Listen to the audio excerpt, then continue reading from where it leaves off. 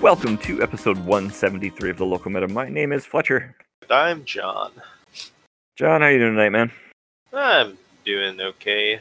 Got a little haloing in, looking at magic cards. You know. Got to play some Magic yesterday. Good times. Got to play Magic yesterday. That was good times. I won one pre-release and got second in the other. Because I won the other one. Because you won the other one. Didn't you get second in the other one? That one too? No. I don't think I did. Sorry, I crushed you round one. I forgot. Oh, yeah, you smoked me round one. I think I went like 1 and 2 in that one. All right. Which is the funny thing is I'm like, oh, I'm going to actually like try to build a deck in the first one. And then the second one we did, I'm like, I got unplayable garbage. Like, I could just do that. Like, I have like a decent deck with that. I'm like, screw it. I'm gonna take this like the Umara or whatever that's like gets +2/+0 when you cast an instant sorcery or wizard. I had one of those, and I'm like, guess what? We build in a spells deck, bitches. Like, and then I proceeded to just 3-0. Which is funny because you built your deck around a specific card, but your deck was just good without that card. Which I didn't realize, I'll be honest. As I showed when I literally took it out of your hand, came 1 on turn 3, and you never got to cast it. Yeah, and I'm just like, all right. And you still just steamrolled me. Yeah. There's some cards that are a little better than I expected in there. Like, I don't know. It was pretty sweet, but yeah. So, well, I mean, in any case, we got a bunch more cards to talk about. We have more cards, yes. I don't know if we want to hop in and start chatting about some of these. I think we at least need to talk about one of them. Okay. Well, we'll talk about one card. All right. Well, why don't we kick it off with our flavor section here, and we'll just get it going good right out of the gate. So, first card we have up in the flavor section here is Fearless Fledgling. It is 1 and a white for a 1/1 creature griffin with landfall. When a land enters the battlefield under your control, put a +1/+1 counter on Fearless Fledgling, and it gains flying until end of turn. So the alternate art for this card is really cool. Yeah, it's all majestic. It looks like it's like a bald eagle-esque griffin. Yeah, it looks super, super awesome, and like, yeah, I got one of those too in one of the like air quotes prize packs from our pre-releases we did, and I'm super pumped. And then so the main art for this one is just those eyes though. What did I say? It looks like the chicken from Moana and the squirrel from the Ice Age like movies like had an ugly griffin love child. Like, it is just, it's like, yeah. But this, I don't know. Like, it's nowhere near as much stuff going on in the background, but for some reason, this art reminds me of that one goblin art. I think it was Munitions Expert, where it's like a bunch of random things flying in the background, including a chicken and like a shark. Like, this is the chicken from that. Like, this thing is being shot by a goblin. Yeah, like, with a bunch of other things. That is how it looks, but I don't know. Like, the art on this card just gets me every time I see it. I'm super pumped to have this in foil as well, but man. And this is just like a strictly better Fledgling Griffin, right? Oh yeah, it is a strictly better Fledgling Griffin, and I like half jokingly refer to that as the best Griffin card in my Griffin deck. It's the best Griffin card that actually has Griffin in the type line. Yeah. I mean, Griffin Rider is the actual best Griffin. Yeah, it really is. But like, this card just helps enable that card better. Like, so you can hit some of the 3-mana Griffins, but like having this as like your 2-mana one is just good. Or like the Fledgling Griffin as your 2-mana one is just good. Yeah, because they actually do something. Because they actually do something, and like sometimes just being able to play 2 of them at once is, solid. I don't know, but yeah. Hooray for Griffins! They actually printed them. I know. I love it. I love it when they print Griffins, especially ones that are not awful. Like, this is just a decent card in general, too, I think. I think this card is actively good in general. Yeah, like turn 2 in Limited, this card is bonkers. Yeah. Yeah, it's like, sure, it's a 1/1, but in the next turn it's a 2/2, a attacking flyer, yeah. in the air. And every land you play from then on makes it bigger, and it gets to a point where even if whether it has flying or not doesn't matter. It's gonna miss your opponent, and if it does have flying, they're just dead. Right? Yeah. I don't know. I like the card. It ain't no Scoot Swarm, but it's an uncommon. It is just an uncommon. Just an uncommon. All right.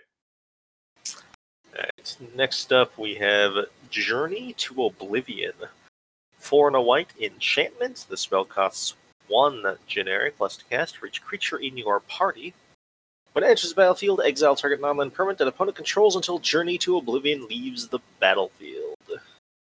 It's just an O-ring effect, but it is a O-ring effect, yes. Yep. But its art is playing well into the similar things like Journey to Eternity and all those kind of things, where it's just like a dude's outline who this was art's dope as hell. He was clearly in the middle of doing something. I don't know what happened after that, but I don't know. This is sweet art. Yeah. I don't know. I just get it. I saw this one and I'm like, I don't know. I just think it's really cool. I think it'll look cool. It'll look awesome in foil too. Yeah, I've always enjoyed the Roadrunner and Coyote-esque outlines of something just ceasing to exist that you get a lot on white-based removal. Yeah. Because it just fits, right? It's like there was something here once, and now it's gone. Yeah, and just the way they did it with making the solid object the outline like that with the Zendikar, floating islands in the back is sweet. Yeah, they did a really good job on the arts. What's that? Jason Felix? Yeah. Give him 2 dopes. All right. Oh, me. Okay. Yeah. Sure, it's your turn. Next up, we have a Maul of the Skyclaves. It's 2 and a white for an artifact equipment. When it enters the battlefield, attach it to target creature you control. Equipped creature gets +2/+2 and has flying and first strike, and equip is 2 white.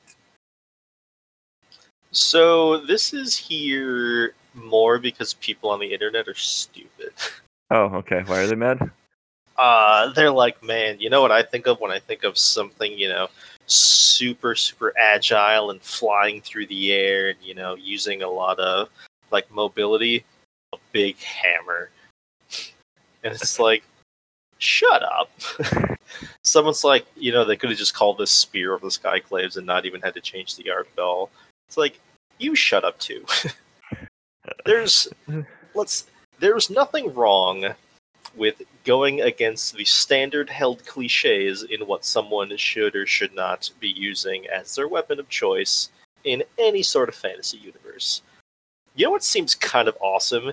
If you're flying around with this giant, if you're flying around over enemies and trying to let them stuff, a giant freaking hammer that you can just golf ball swing their skulls off with. I don't care what anyone says. This hammer looks like it's something a Space Marine from 40k would use. Right? The biggest complaint for a Space Marine would be it doesn't have edges on it. Except it does. I could 100... Actually, in fact, there's literally a Space Marine thing called a Storm Hammer. Yeah, I know. There's hammer shit in that, so... I just remembered that it's 8 feet long, a giant freaking sledgehammer with lightning that shoots out the edge. Obviously, it has to have lightning that shoots out the edge.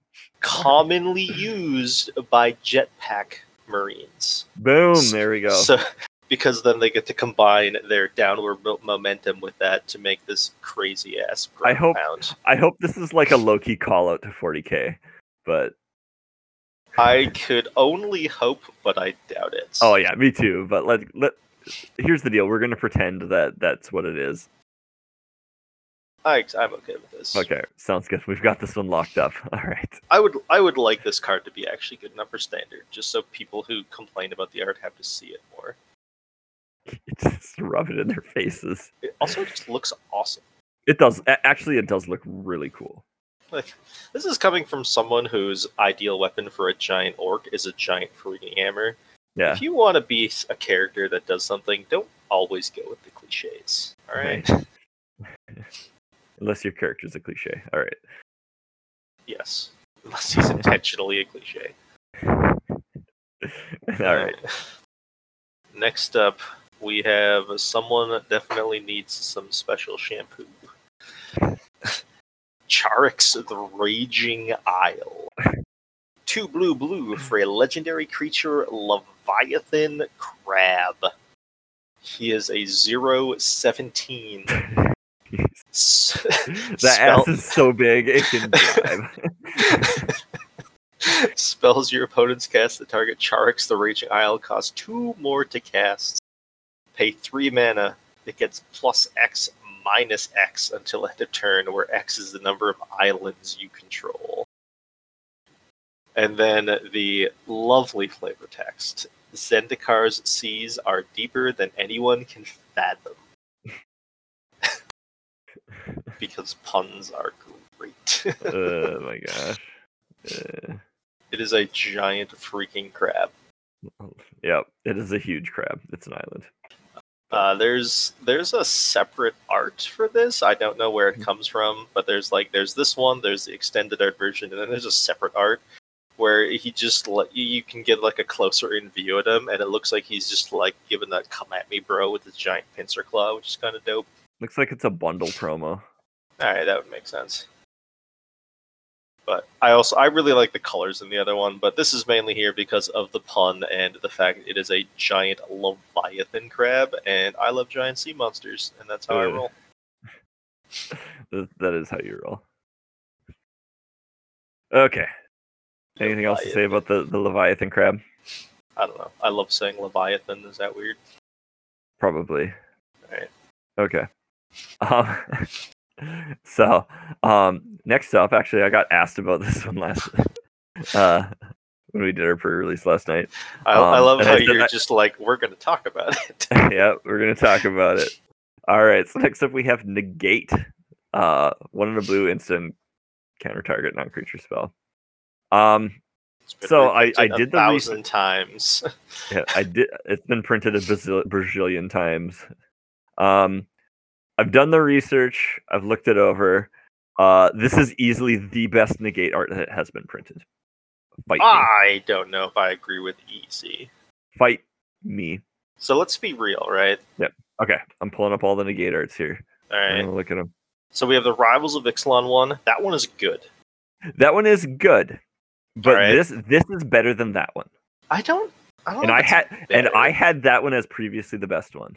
Yeah, that one is definitely the best one. So one of my issues with a lot of Negate arts, it's like when I first look at them, I don't know what the hell's going on. Yeah, that's actually the big problem with the signature spellbook Jace one. Is like, how is this Negate? Yeah, what is going on here? Mm-hmm. Right. I don't think the full art textless Negate is bad. I don't. So here's the deal. I'm not saying that any of the other ones are bad. I'm just saying they're not as nearly good as this one. I'd say it's like a second for me, right? Maybe. So this automatically has the problem of every single counter spell that was ever printed. Mm-hmm. It's blue magic going against red magic. Yep. And they all look the same. Yep. Right? But for some reason, this one does it just differently enough that I actually don't think that this art is boring. I actually really do like this art. The current one? Or the new one? The new one. Yeah. And I think if it wasn't for Rivals of Ixalan, it would be my favorite art. The Rivals of Ixalan one is more colorful, but I just don't like... I don't know. I just don't like something about it. I think it is definitely more colorful, and I think that's what might be why I like it. There's just more going on in it. Yeah. You know, can we at least sit down and agree that the original Negate art is not good? I can't even. It's so far down in all the printings. I have to scroll. It's like the circle one. Oh yeah, that one is atrocious. I just don't like it. I'm not a huge fan of the Dragon's Trickier one. That one's also not good. That one's better than the first one, but that's a low bar. Yeah. Not Battle for Zendikar. what's that one called? Or Both of the Gatewatch. Both of the Gatewatch. One is okay, not It's amazing. okay. It's solid mid tier. I still have no idea what's going on in the Aether Revolt one. Yeah, That's just a thing. it's a thing. I don't know where that one sits in the power rankings, but The I don't J know. Signature Spellbook one is honestly kind of bad. I just run them because I like that they're alternate frames. Yeah. It's not good. No. Like if I could have that frame with either of these two of the two newest arts, I'd be like, yes, Yeah, fair that's enough. what I want in life. Newest negate art is the best. I don't think it's close, but it's at least close but clear. See, I think it is close, but I think it's not the best one. I think it's pretty clear. This is the best one. Hence, I'm on that, and I will stand by that opinion. If they use this art for all the negates going forward, I'd be okay with it. Yeah. All right. I will say that the person in there, I know that they're not, but they remind me of Kazmina. Oh yeah. That one Planeswalker, so that's kind of dope. Yeah. Alright, next up we have all the way to the red cards, I believe. Really? Whew. Okay, we go from Negate to Kargon Intimidator. Yep. Alright, Kargon Intimidator. Note that second letter, or that second word. One to red Yep. for a 3/1 human warrior. First line of text. Cowards can't block warriors. Best flavor text ever. Yeah. You pay a generic mana and choose one that hasn't been chosen this turn. It gets +1/+1 until end of turn. Target creature becomes a coward until end of turn. Target warrior gains trample until end of turn.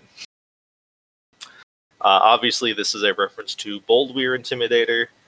Yep. Because intimidating things make cowards more cowardly, which I approve of. Mm-hmm. Magic needs more cowards in their creature typing, in my opinion. Just from flavor standpoint, the fact I think some of the joke is that like there's basically no coward creature types. So. Yeah, like with the fact that Norn the Wary is not a coward, kind of bothers me. He's like a warrior, which is weird. So the creature that literally can never deal combat damage at any point ever, yep, is can't be blocked by cowards. But also, I think this card is just innately powerful. It does powerful-ish related things. I mean, it seems pretty decent. So, no. I think it's dope. All right, cool. Okay, next up we have Relic Robber. 2 in a red for a 2/2 Goblin Rogue with haste. And when Relic Robber deals combat damage to a player, that player creates a 0/1 colorless Goblin Construct artifact creature token with this creature can't block. And at the beginning of your upkeep, this creature deals 1 damage to you. And the flavor text is, here, you take it. This card's awesome. This card is awesome. It is the most Goblin thing ever. Where he's like a rogue.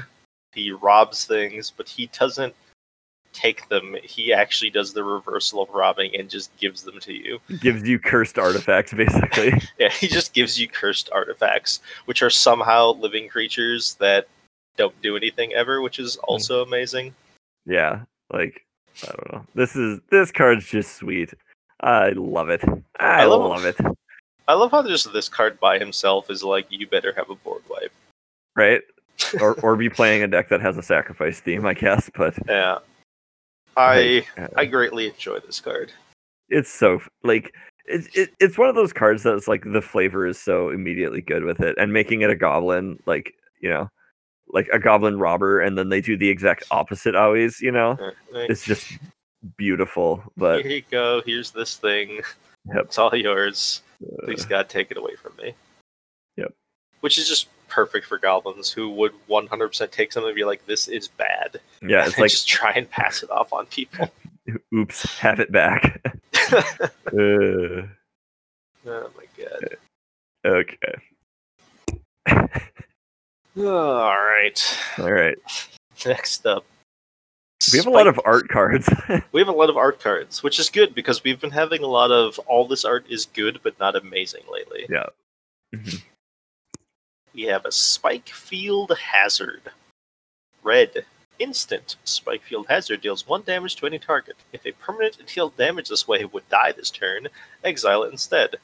It is also an enter the battlefield's tap land for a red. This art is a stone spike protruding through someone's forearm, and all the horror that would entail. This really bothers me.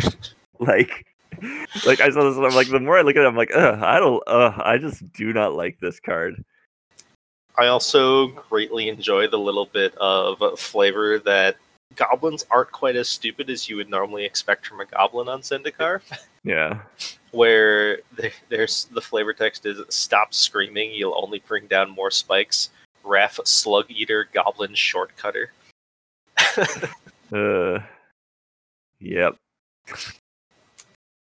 So goblins are great. This card is okay. This art is horrifying. It bothers me so much. Like, just looking at it like that, like the big huge spike through there. I will not lie. Looking at this art makes me flex my left hand a lot. Yeah, right. Okay. And so, one more flavor card. As we skip over all of the green. Is it? I'm like, is this a multicolor card? Yep. All right. I gotta find it here. Okay. Oh, god damn. All right. Sorry. I just looked at this card again. I'm like, what card is this? And I'm like, ah! Okay. Next up, we have Lawmage's Familiar. 1 green, blue for a 2/4 creature beast. You can tap it to add a green or a blue to your mana pool, and whenever you cast a kick spell, you gain 2 life.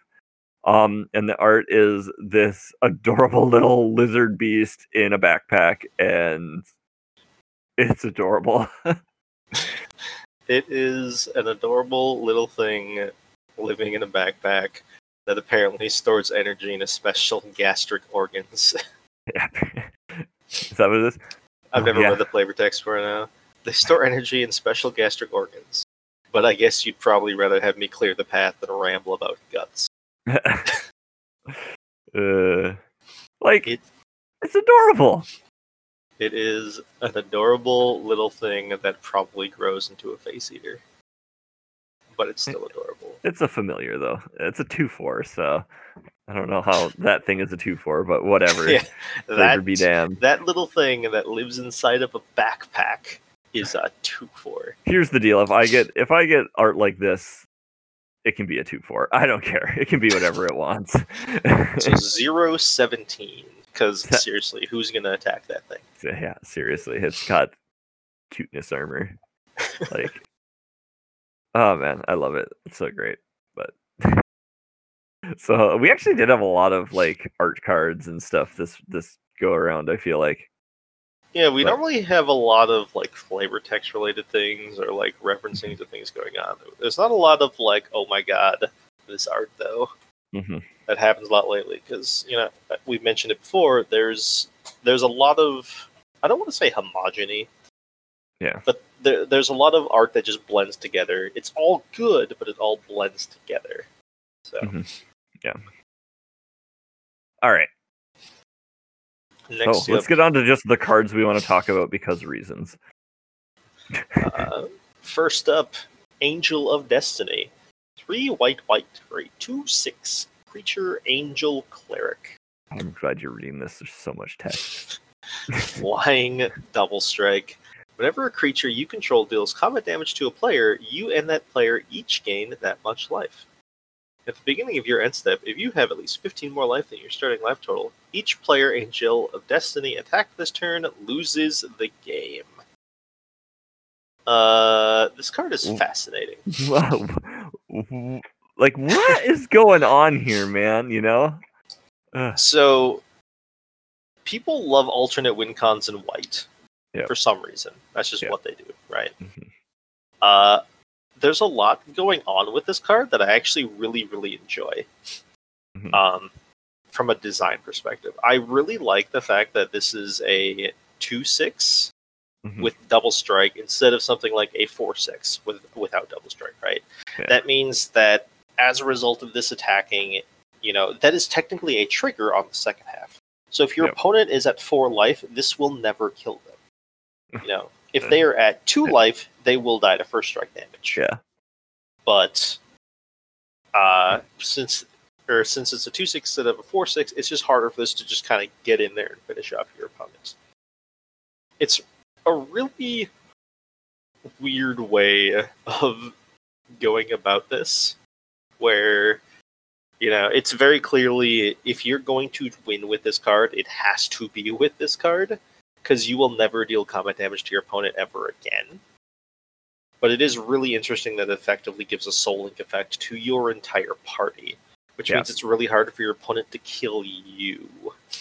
Yep. I don't think this is that amazing in limited, because if you have 15 more life than your starting total, discounting other assorted various life gain effects, you effectively would have dealt almost 15 damage to your opponent, so they would be almost dead anyways. So at that point, winning with this is almost win more. But I suppose there is a lot of life gain related things, since there are a lot of clerics in the set. So maybe it's good if you specifically draft around it. But I don't know. I think Card's cool. weird. It's very weird. It's cool though. It's not very often you see a card that has it is 2/6 in stats, and you're just like, yeah, that makes sense. Yeah, we're there. I don't know. It's such a unique effect for everything there. It's it's one of those cards you read and you're like, there's a lot of cards that are air quotes unique, and you're like, oh, okay, yeah, that makes sense. This one, you're reading it and you're like, what? Yeah, it's very much a sum of its parts kind of card. Yeah, very much so. I don't know. It's just wild. All right. Next one. Hopefully this has less text. All right. Next up, we have Legion Angel. 2 white for a 4/3 Angel Warrior. Has flying. And when Legion Angel enters the battlefield, you may reveal a card you own named Legion Angel from outside the game and put it into your hand. So we've seen Squadron Hawk-esque effects before. Yeah. This is very obviously much more different than Squadron Hawk. This is like a Wish Hawk kind of thing. Yep. It does only get cards in your sideboard in any sort of non-casual thing. And by that I mean, even in FNM, this would only get things out of your sideboard. Yep. But it's still really cool. 4/3 for 4 is perfectly reasonable stats. Oh, yeah. I don't think you would ever want to dedicate. So if you say you open 2 of these in a draft, right? No. Do you main deck both, or do you quotations sideboard one? I don't know. You're probably supposed to main deck both, right? I feel like that's just what you're supposed to do. But there is some appeal to playing a 2 white 4/3 that draws you a card. Yeah, and it draws you another 2 white 4/3. Yeah, right? Those are relevant stats to be able to draw. Oh, yeah. It's a really interesting balancing act from that point. In Constructed, I doubt you would ever want to take up 3 sideboard slots with this. But I do have the deck that I'm currently playing on Arena. I played it for as many matches as I needed to get my quest done. Is a white-red Warriors deck that Huey Jensen posted, where he main decks 2 of these and has 2 more on the sideboard. Okay, because that's my initial thought was you do 2 and 2. Yeah.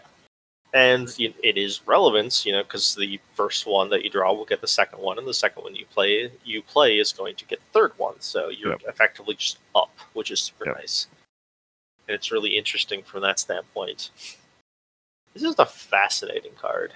Yeah, the miscellaneous cards we've been talking about, there's just weird, there's some weird ass cards floating around. There's definitely some weird ass cards going around. I don't know. It's interesting. I like that there's some different things like this happening. It's like I don't know how to like evaluate that card almost. Like it's so crazy, but yeah, like just because it does something so much different, right? Like even if it was just an actual factual Squadron Hawk, 4/3 flying for 4 Squadron Hawk, is it good enough for standard? Mm-hmm. I don't know. I wouldn't even think Squadron Hawk is good enough for standard, but Callblade dominated standard. Yeah. That might have something to do with the fact that you could just cast it, get a bunch of Hawks, brainstorm with Jason, put them back free, and then shuffle them away just to draw them again later. And it was this horribly oppressive card advantage engine, but that's besides the point. Yeah. I think there were a few things going on at that point too, but there are a few other things going on at that point. But, yeah, I don't know. It's interesting that this has already shown up in decks. I think that's cool as hell, though. I mean, it was a pre-format deck that Huey's like, this deck looks like it could be cool. And I'm just like, that deck looks like it could be cool. Yeah. I think I won 2 games and lost like 4 with it. So I don't think it's that good. Still, it seems cool. I never said it was good. Yeah, but it was cool. Yeah. I got my quest done. That was the important thing. That's all it's got to do, right? Mm-hmm. Okay. All right. Next up, we have Ondu Inversion. 6 white sorcery. Destroy all non-land permanents. We have ourselves a Planar Cleansing for 8 mana that you can also play tapped as a land that taps for white. This is an 8 mana Planar Cleansing. This is an interesting card. It is interesting, I'll give you that. So, I think I was saying before, I'm like, these are the cards that I like with the flip land design or the modal DFC land design on. Like yeah, this is an overpriced Planar Cleansing. We know that 8 mana is a lot of mana, But having a Planar Cleansing that you can just play as a land too, like that's nice, Mm-hmm. Like this is like Planar Cleansing is one of those cards that like when I was playing Black White Murder Kill, like I'd tuck that in the deck a couple times just to have it, as like a safety valve sort of thing. Mm-hmm. But like, having it just be a completely dead card is not good. Like getting it in your opening hand is awful. Like getting this in your opening hand, it's like, okay, you play it as a tap land and stuff like that. Like not the best, but at least it's not just rotting there. Like I like it when they put the big effects on these cards and then put the flip on the back. They put the land and stuff. Like that's right where I want to see it. I think that's why I kind of like this card. I don't think it's particularly great, but I like what they're doing. See, I agree with that I agree with that mostly. It's basically what I follow. Like, I do like this big splashy effect on, big splashy expensive effect, and I do like that the back end is land. Mm-hmm. I just don't know why it had to cost 8. Like, right now, at least, like, obviously, I don't think you want to make a strictly better Planar Cleansing. Like, no. making this cost 6 would basically invalidate Planar Cleansing in everything it's ever going to be played again, right? Yep. And that seems a bit excessive. Mm-hmm. But making it cost 8 makes it almost unplayable in anything outside of, like, super casual jank. Especially with how... We'll see. Especially with how, like, innately fast Standard is of late. Like, Standard is a fast format. You need to be doing things relatively quickly. And ideally powerful things relatively quickly. Yeah. And, something like a Planar Cleansing is a really powerful effect. Mm-hmm. But in white, there's not as much ramp unless you specifically go for it, but then most of your ramp is going to be creature-based, so you'd be wiping your own stuff, and it gets weird. I don't know. Yeah, I don't know. It could. I mean, maybe you'll need to get me a set of these too when they're a friggin' format staple right along with that red card. From a design standpoint, I really like this card. Yeah. from a actually putting it in a deck standpoint, I do not like this card. Yeah, fair enough. Okay. Right. Cool. What we got next? I'm going all the way to black. Yeah. Screw you, blue. Nobody plays you anyways. All right. Oh, it's me. Yeah. All right. We have Feed the Swarm. You're really bad at remembering. We've talked for so long about cards. Feed the Swarm, 1 in a black for a sorcery. Destroy target creature or enchantment an opponent controls. You lose life equal to that permanent's converted mana cost. I like this card, but this card is sweet and people are dumb. Yeah, I know. There's just because Magic has always been a certain way doesn't mean Magic needs to remain being said certain way. Mm-hmm. There's literally nothing wrong with black suddenly being able to deal with enchantments. They have a single card in all of Magic that can deal with artifacts, and most people don't even know that card even exists. Yeah, what is it? Gate to Phyrexia. At the beginning of your upkeep. Yeah. Yeah. I know what it is because I played in Yarmoth. Okay. And now they have 2 different answers to enchantments. It's like, okay. Yeah. Fine. Like, it's not like this isn't just a 2-mana sorcery speed naturalize, right? No. Like, this does hit creatures or enchantments, so it is a black version of naturalize, which is kind of sweet. Yep. And you lose life equal to the permanent converted mana cost. That is a downside. That is something that black does. Very black, yeah. It is very black. And it makes sense that, black is all about blood magic, effectively. And that is what this is. Like you are sacrificing part of your very life essence to dispel something. And it doesn't just have to be murder. Sometimes you need to get rid of something else. Yeah. And I do like that it is specifically enchantments and not artifacts, because I like how that's basically implying that, you can use death magic and blood magic to counteract a magical spell that exists, but you can't use it to make an engine stop working. Yeah. To knock off someone's boots. Yeah. You knock the thing out of the boots. I actually do really appreciate that. So yeah, I like this card. It's my fill-in for Mortify since losing that, but and like they specifically designed it too, where black isn't going to have the ability to destroy target enchantment. It will have the ability to destroy target enchantment an opponent controls, because they don't want you destroying the deal with the devil enchantments that you get. Yeah. So. I don't know. That is interesting. I never even thought about that. No, that was a very specific design decision that they did. So. That's kind of cool. Yeah. It also makes sense, I suppose. Why would the demon that's giving you the blood magic allow you to destroy the contract that is blood magic? Right. Alright. Next up, we have Mind Drain. I can't believe this wasn't a card name already. Yeah, I can agree with that. I can't believe they made this card. This card's dope, but continue.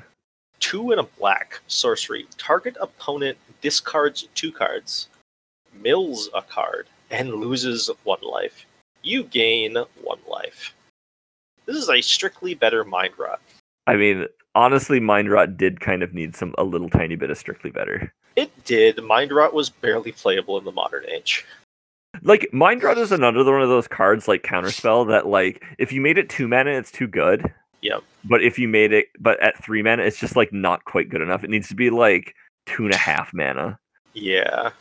Like, I'm okay with playing Mind Rot in general in Limited. I don't really have a problem with it, I'll take a 2 for 1, whatever. Mm-hmm.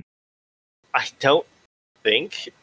This seems like one of those things where, like, they add text onto a card to make people think it's better than it actually is, when in actuality the only relevant part on this card is the target opponent discards 2 cards. Yeah, realistically, that's what it is. Like, it's like, we've had this exact discussion before with Vicious Rumors. Oh my god. Your opponent milling a card, it doesn't matter. your opponent losing life and you getting life doesn't matter. Yeah, It's just rumors just traded for a single card. Yep. It's not good enough. But I mean, this is at least something, you know. Like I like that they took Mind Rot and gave it a little extra juice. It's a little extra something that's like it's probably like half a mana worth of effects. It's. I think this is just enough to make people realize that Mind Rot is perfectly fine. Yeah, like, and I mean, like in a rogue's deck, you are putting 3 cards in your opponent's graveyard. Yeah, which means something. That matters a lot. So. Okay. Next up, we have Nighthawk Scavenger. 1 black for a vampire rogue. It is a 1+ star 3 with flying, death touch, and lifelink. Nighthawk Scavenger's power is equal to 1 plus the number of card types among cards in your opponent's graveyards. So Tarmogoyf, this is not. Nope. But it's still at least pretty decent in limited from my experience. I mean, Tarmahawk is pretty good. Tarmahawk is pretty solid. This does benefit from the same thing that Tarmogoyf does, where just generally playing Magic is going to make this reasonable, right? Yeah. Like, Vampire Nighthawk is first pickable in a lot of limited environments. Yeah. Oh, yeah. This needs a single card of any type in your opponent's graveyard to turn into a Vampire Nighthawk. It's really easy to get a single card in your opponent's graveyard. All right, so honest question. Yes. In limited, not necessarily at rare, but in limited, would you play a 3-mana 1/3 flying death touch lifelink? I mean, probably. I mean, see, that's how I look at it. I probably look at that and I'm like, I'd probably just play this card even with no cards in my opponent's graveyard. Like, I don't think it's amazing. Like, you'd play that card in a different situation, but like, man, like, was I playing against you one game? I was playing against somebody and this thing attacked me for like 5 or 6. Oh, that wasn't me. That was... I don't think I ever cast mine against you. Okay, maybe I'm thinking about playing it on Arena. Russ had one in his pool, Okay. I'm pretty sure. No, I never saw his. I smoked him pretty hard. Okay. But like, I think it was... I must have been playing on Arena, but like, I was playing... This thing just beat the hell out of me. I was attacking you with a 1/1 for 1 flyer. The 1/1 for 1, yes. Yes, the powerful Magic cards. But yeah, this card's really sweet and limited, at least. Like, I don't know. It's... Yeah. Like, this does effectively demand a removal spell. It really does. Which is saying something for a 3-mana creature, you know? Yeah. Mm-hmm. A 3-mana creature that can only get so big. But I mean, you know, in most scenarios, it's probably going to be at least 3 or 4 power. Yeah. That's pretty good. I mean, it's just, I don't know. Card's pretty dang good. I just want to see all the casual 8 Hawk decks now. Everyone playing 8 Hawk. Right. Alrighty. Okay. Next up, we have a 2-drop. We have Scourge of the Skyclave. Scourge? Scourge of the Skyclave. There we are. Words. 1 in the black for a star. WotC's big on stars in this set. Apparently. He is a creature demon. He has Kicker for 4 in the black. Woo. So you have a 2-drop or a 7-drop. When you cast this spell, if it was kicked, each player loses half their life, rounded up. Ugh. Scourge of the Skyclave's power and toughness are each equal to 20 minus the highest life total amongst players. Ladies and gentlemen, we have a Death Shadow that counts both players' life totals. Noticeably more difficult to use than an actual Death Shadow. Yeah. But also noticeably more upside if you're riding that fine line. Yeah. I mean, yeah, if you're both at 10 life, this is a 10/10. Yeah. That is definitely noticeable. Mm-hmm. I don't know how I feel about this card. I'm being completely honest. Like, Death Shadow saw no play for a long time. And then suddenly people realized that Death Shadow was kind of nuts. Yeah. Partially because of Phyrexian mana, partially because Shockland's already dealt 1 million damage to you, Just the general, this thing is busted in Magic, ended up being really good with it. Like, I'm looking at this card for limited and stuff like that, and if you're playing the right deck, like, it's a 2-mana 2/2. Yeah, like if you're playing a deck with the goal of racing, it's fine. Yeah. Right. Even if you're not racing, if you kind of get to a little board stall scenario where you both stabilize at single digits, this card gets kind of nutty. Yeah.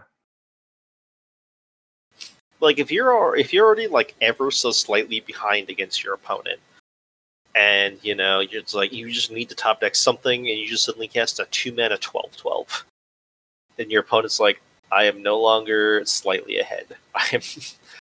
There's now the Abyss in play. Yep. Right. Too bad Fling isn't in this set. There's a Fling effect. There's a Fling effect, yes, but yeah, it's the 3-mana one, and it's on a flip land. Heck yeah. So I don't know.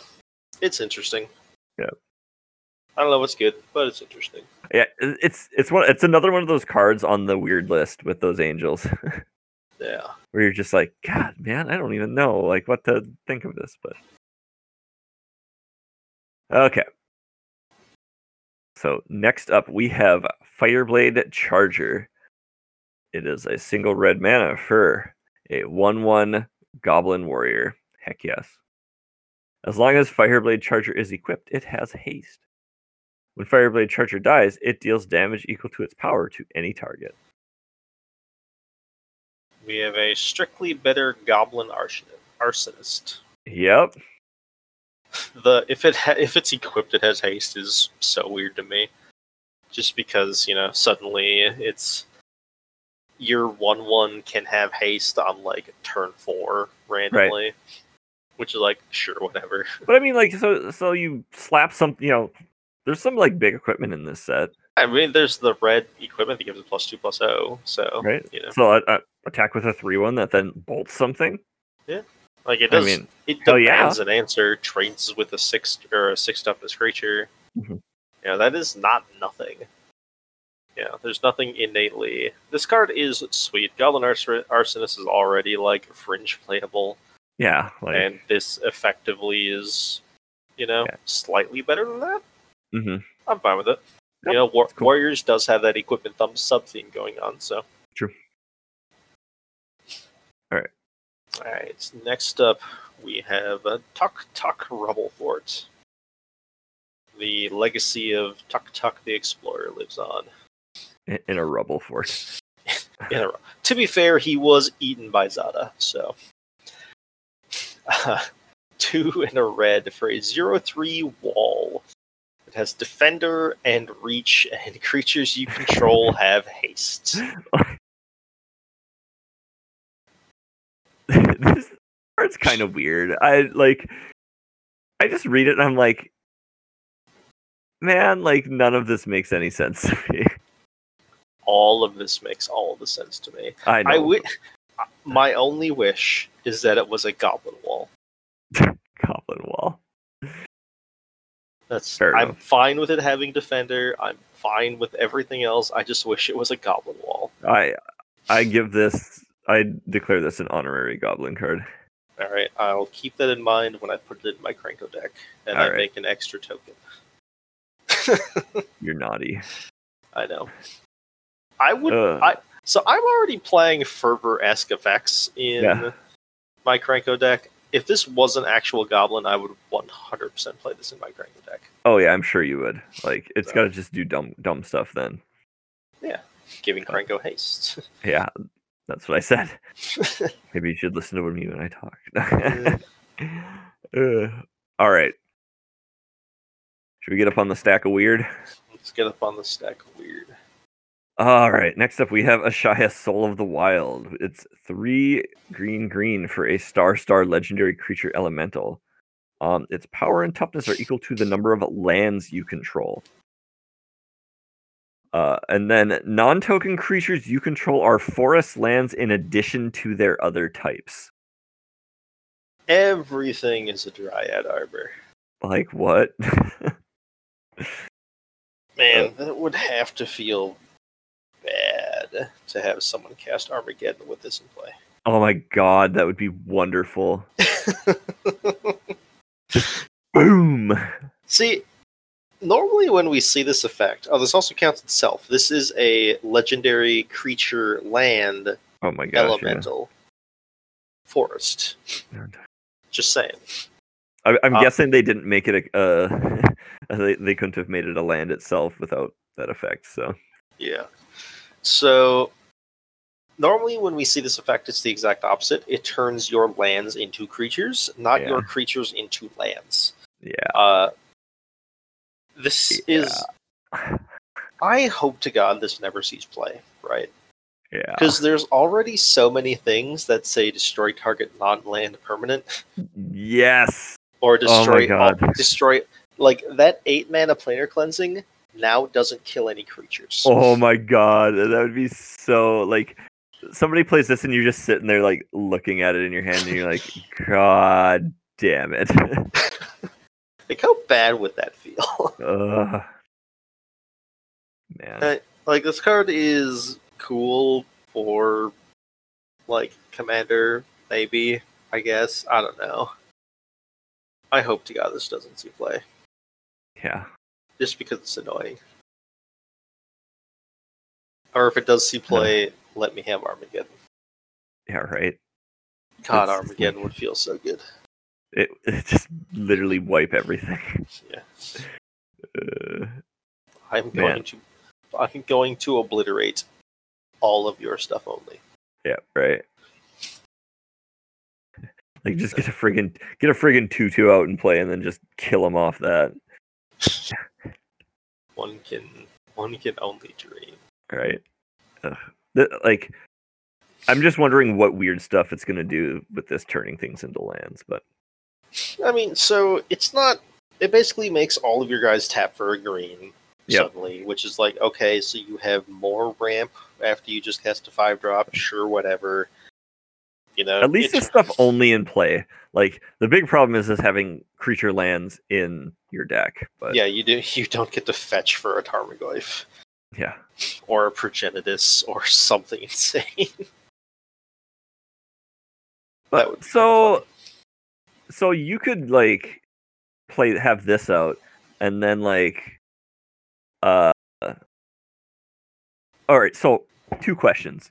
All right. One, does a creature enter the battlefield trigger landfall? Yes. Okay, that's what I thought. And then this isn't a question, but more a statement. But, like, that Nissa's Zendikar, you could, like, make one of your creatures a 4/4. This is, I think, it's in green too. 3 and a green for an enchantment aura. Enchant land. Enchanted land is a 4/4 elemental creature with reach and haste. It's still a land. When enchanted land dies, return that card to its owner's hand. Yeah, so I mean, you can technically, you can take your whatchamadoosh 5-drop mythic, and then suddenly slap this on like a 1/1, and now it's a 4/4. Yeah, I mean, like, not like the sickest of tech, but, like, it's just. But I just think about it with, like, those enchant land sort of things, you know, like, like that's weird stuff. Like, are we gonna be, like, seeing people enchanting their stuff with, like, Gift of Paradise shit? You know, but like, a lot of it kind of gets to the point of, like, okay, that's cute. I think it's gonna be really difficult to get to the point of, you know, that's oppressive. Oh, I don't think it's gonna be oppressive. It's just, like, I wonder what, like, situations arise from that, you know? Terra Eternal. Lands you control are indestructible. Is that in this set? No, it's a white card from a previous set, possibly previous Zendikar. I'm like, it's just funny. Yeah. So All right. I gotta look at something here.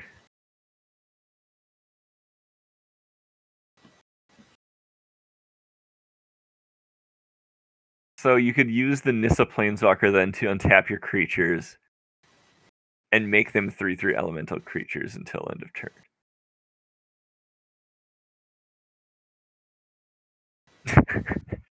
Doesn't it make them 0/0s and then puts 3+++ counters on them? No. No. The other one does that. You're talking about the new Nissa. Yeah, new Nissa. Right. Like old Nissa, yeah, you could do that and make all your creatures indestructible because that's ultimate does that. But yeah, that must be why that Murasa Root Grazer says basic land. there's a lot of things that actually say basic land in this new set. Yeah, they must be doing that intentionally to some degree, but I'm sure it's very intentional. yeah. I did reread multiple cards just to make sure, because there's a lot of lands, or there's a lot of cards that put lands into your hands. There's one that actually puts them into play. And I know for a fact I'm going to be mixing those cards up a lot. Oh, yeah, right. So here's the sick tech, all right? If you have a Shia out, Wayward Guide Beast basically just has dash.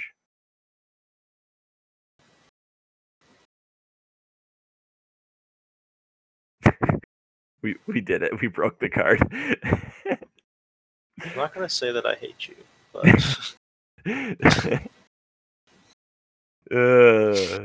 all right. All right. Let's move on. All right, next up. Tangled Florahedron. 1 and a green for a 1/1 elemental with tap at a green deer mana pool. You can play it as a tap land that taps for green. This card's dope. This is like the one good version of this that I am actually like, oh yeah, I can totally see myself playing multiple of these and not feel bad about it. Right? Yeah. It's adorable. Yeah, like what? Like, yeah, I don't even know what it is. It's like a little, like, you know, Hedron head sort of thing. It's a little Hedron head elemental, you know. I did have this in my good deck yesterday. At no point, even when I only had 2 lands in my hand, did I ever think about playing this as a land. Really? I played it as a land every time I had it. Because I was more interested in the ramping. I basically had a land and this in my hand multiple times, and I'm like, all right, we're doing it. I would, if I only had 2 lands in hand, I would play this as. If I had this and a land in hand, I would play this as a land. Obviously, Yep, if I top deck it later, I'm probably going to play it as a land because landfall is more relevant than a 1/1 that will ramp me a little bit more. Yeah, especially if you're scooting. And I had at least 2 other lands. I was just going to cast this. Yeah, because it's effectively the same, or it ramps me to a 4-drop if I get lucky. So I dig this card. I do dig this card. I do think this is actually one of the better flip common or uncommon cycle. I don't even know if there are any commons that do that. But, you know, this is exactly what I think these cards should be. This is like the poster child for good ones, in my opinion. Yeah. But, all right. Oh, there's so many words. I'm so glad you get to read this. Oh, so many words. Okay, well, let's get into this one. We have Omnath, Locus of Creation. He costs red, green, white, blue for a 4/4 legendary creature elemental. When he enters the battlefield, draw a card. He has Landfall. Whenever a land enters the battlefield under your control, you gain 4 life. If this is the first time this ability is resolved this turn. If it's the second time, add red, green, white, blue. If it's the third time, it deals 4 damage to each opponent and each planeswalker you don't control. Alrighty. So, sure, I guess, on his abilities. This is mainly here just because I need to A, say I called it, and B, say I didn't quite call it. You thought he was going to be black next or something, didn't you? I thought he was going to be black, and then his 5th color would be the white, because white is all about unity and blah, blah, blah. Oh, okay. But sure, white, whatever. Yep. Suddenly Sultai ramp isn't the best ramp. Now it's 4-color ramp. Apparently he's currently doing really, really good in standard. Props to him, I guess. Yeah. I feel like a 4-color card is just like, it's like, okay, you got it, I guess. Like, I think it's less people complaining about the fact that he's a 4-color card, and more the fact that it's just more complaining about Uro. Okay, yeah, whatever. Uro leading into a landfall set is interesting, to say the least. Yeah. I still think everyone needs to shut the hell up about the 3-mana Explorer being too good for every single format. Yeah, right. Just saying. Also, just play the blue enchantment that if your opponent plays more than one land a turn, it bounces a land back to their hand. Right. Seems good to me. Mm-hmm. Okay. Trigger that third ability. All right, I'll take 4. You have bounced 3 lands back to your hand. Thanks.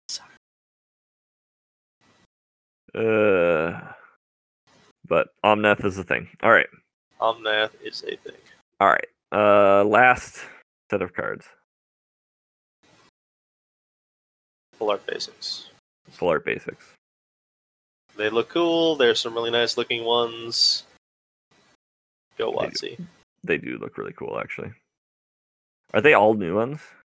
Yes, I believe there's one swamp that I keep looking at. I'm not quite sure if it's a reprint, but all of the other ones are new. Or they're all ones that I didn't like before, so I didn't care. So yeah, right. They're like, well, we just won't print any of the good ones, and all the shitty ones will look really cool. But yeah, they look dope as hell. Yeah, they have some really nice ones. All right, like some that are actually like replacing this is my new favorites. Oh, really? Yeah. Cool. Like there was a previous full art island that was just like a sinkhole in the middle where all the water flowing in. Yep. I actually think the whirlpool island they have now is better than that one. And I actually think I like the new bucket island more than the old bucket island. So here's the deal. Like, Bucket Island is overrated. Bucket Island is incredibly overrated. Yeah. Hugely overrated. Yeah. Like, yeah, I would not choose that one to be my basic land of choice by any means. I think I did not like that island at all.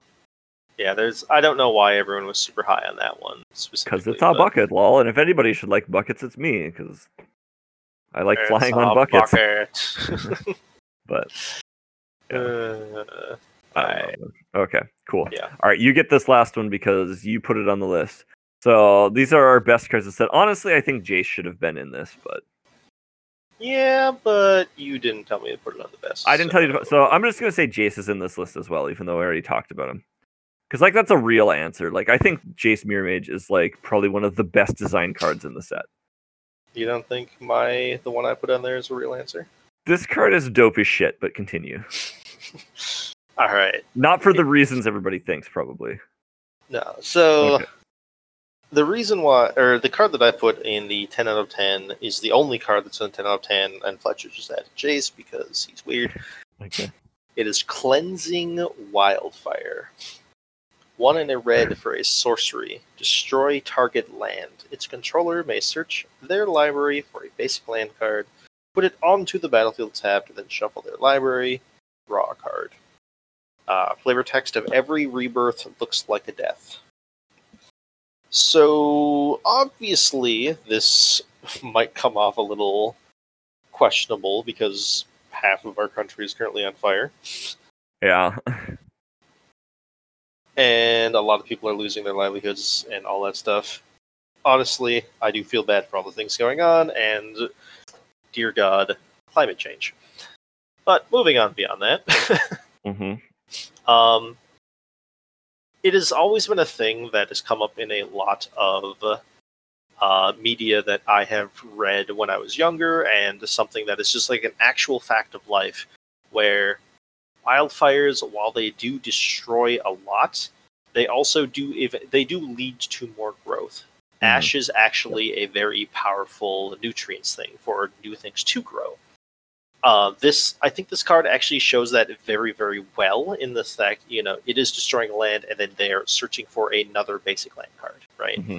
Yep. So, and it destroys any land, not just, a non-basic. So what was there previously will now be replaced by the new. The flavor text, I think, does show that very, very well with the whole every rebirth looks like a death, because for something to be reborn, it first has to die. And the poignancy of the art, where it's just a flower growing out of the ash while a raging fire goes on in the background, I think does have an impact to it for those who are willing to look beyond the surface level, as it were. Yep. Also, you got to do sweet things with this in limited, so.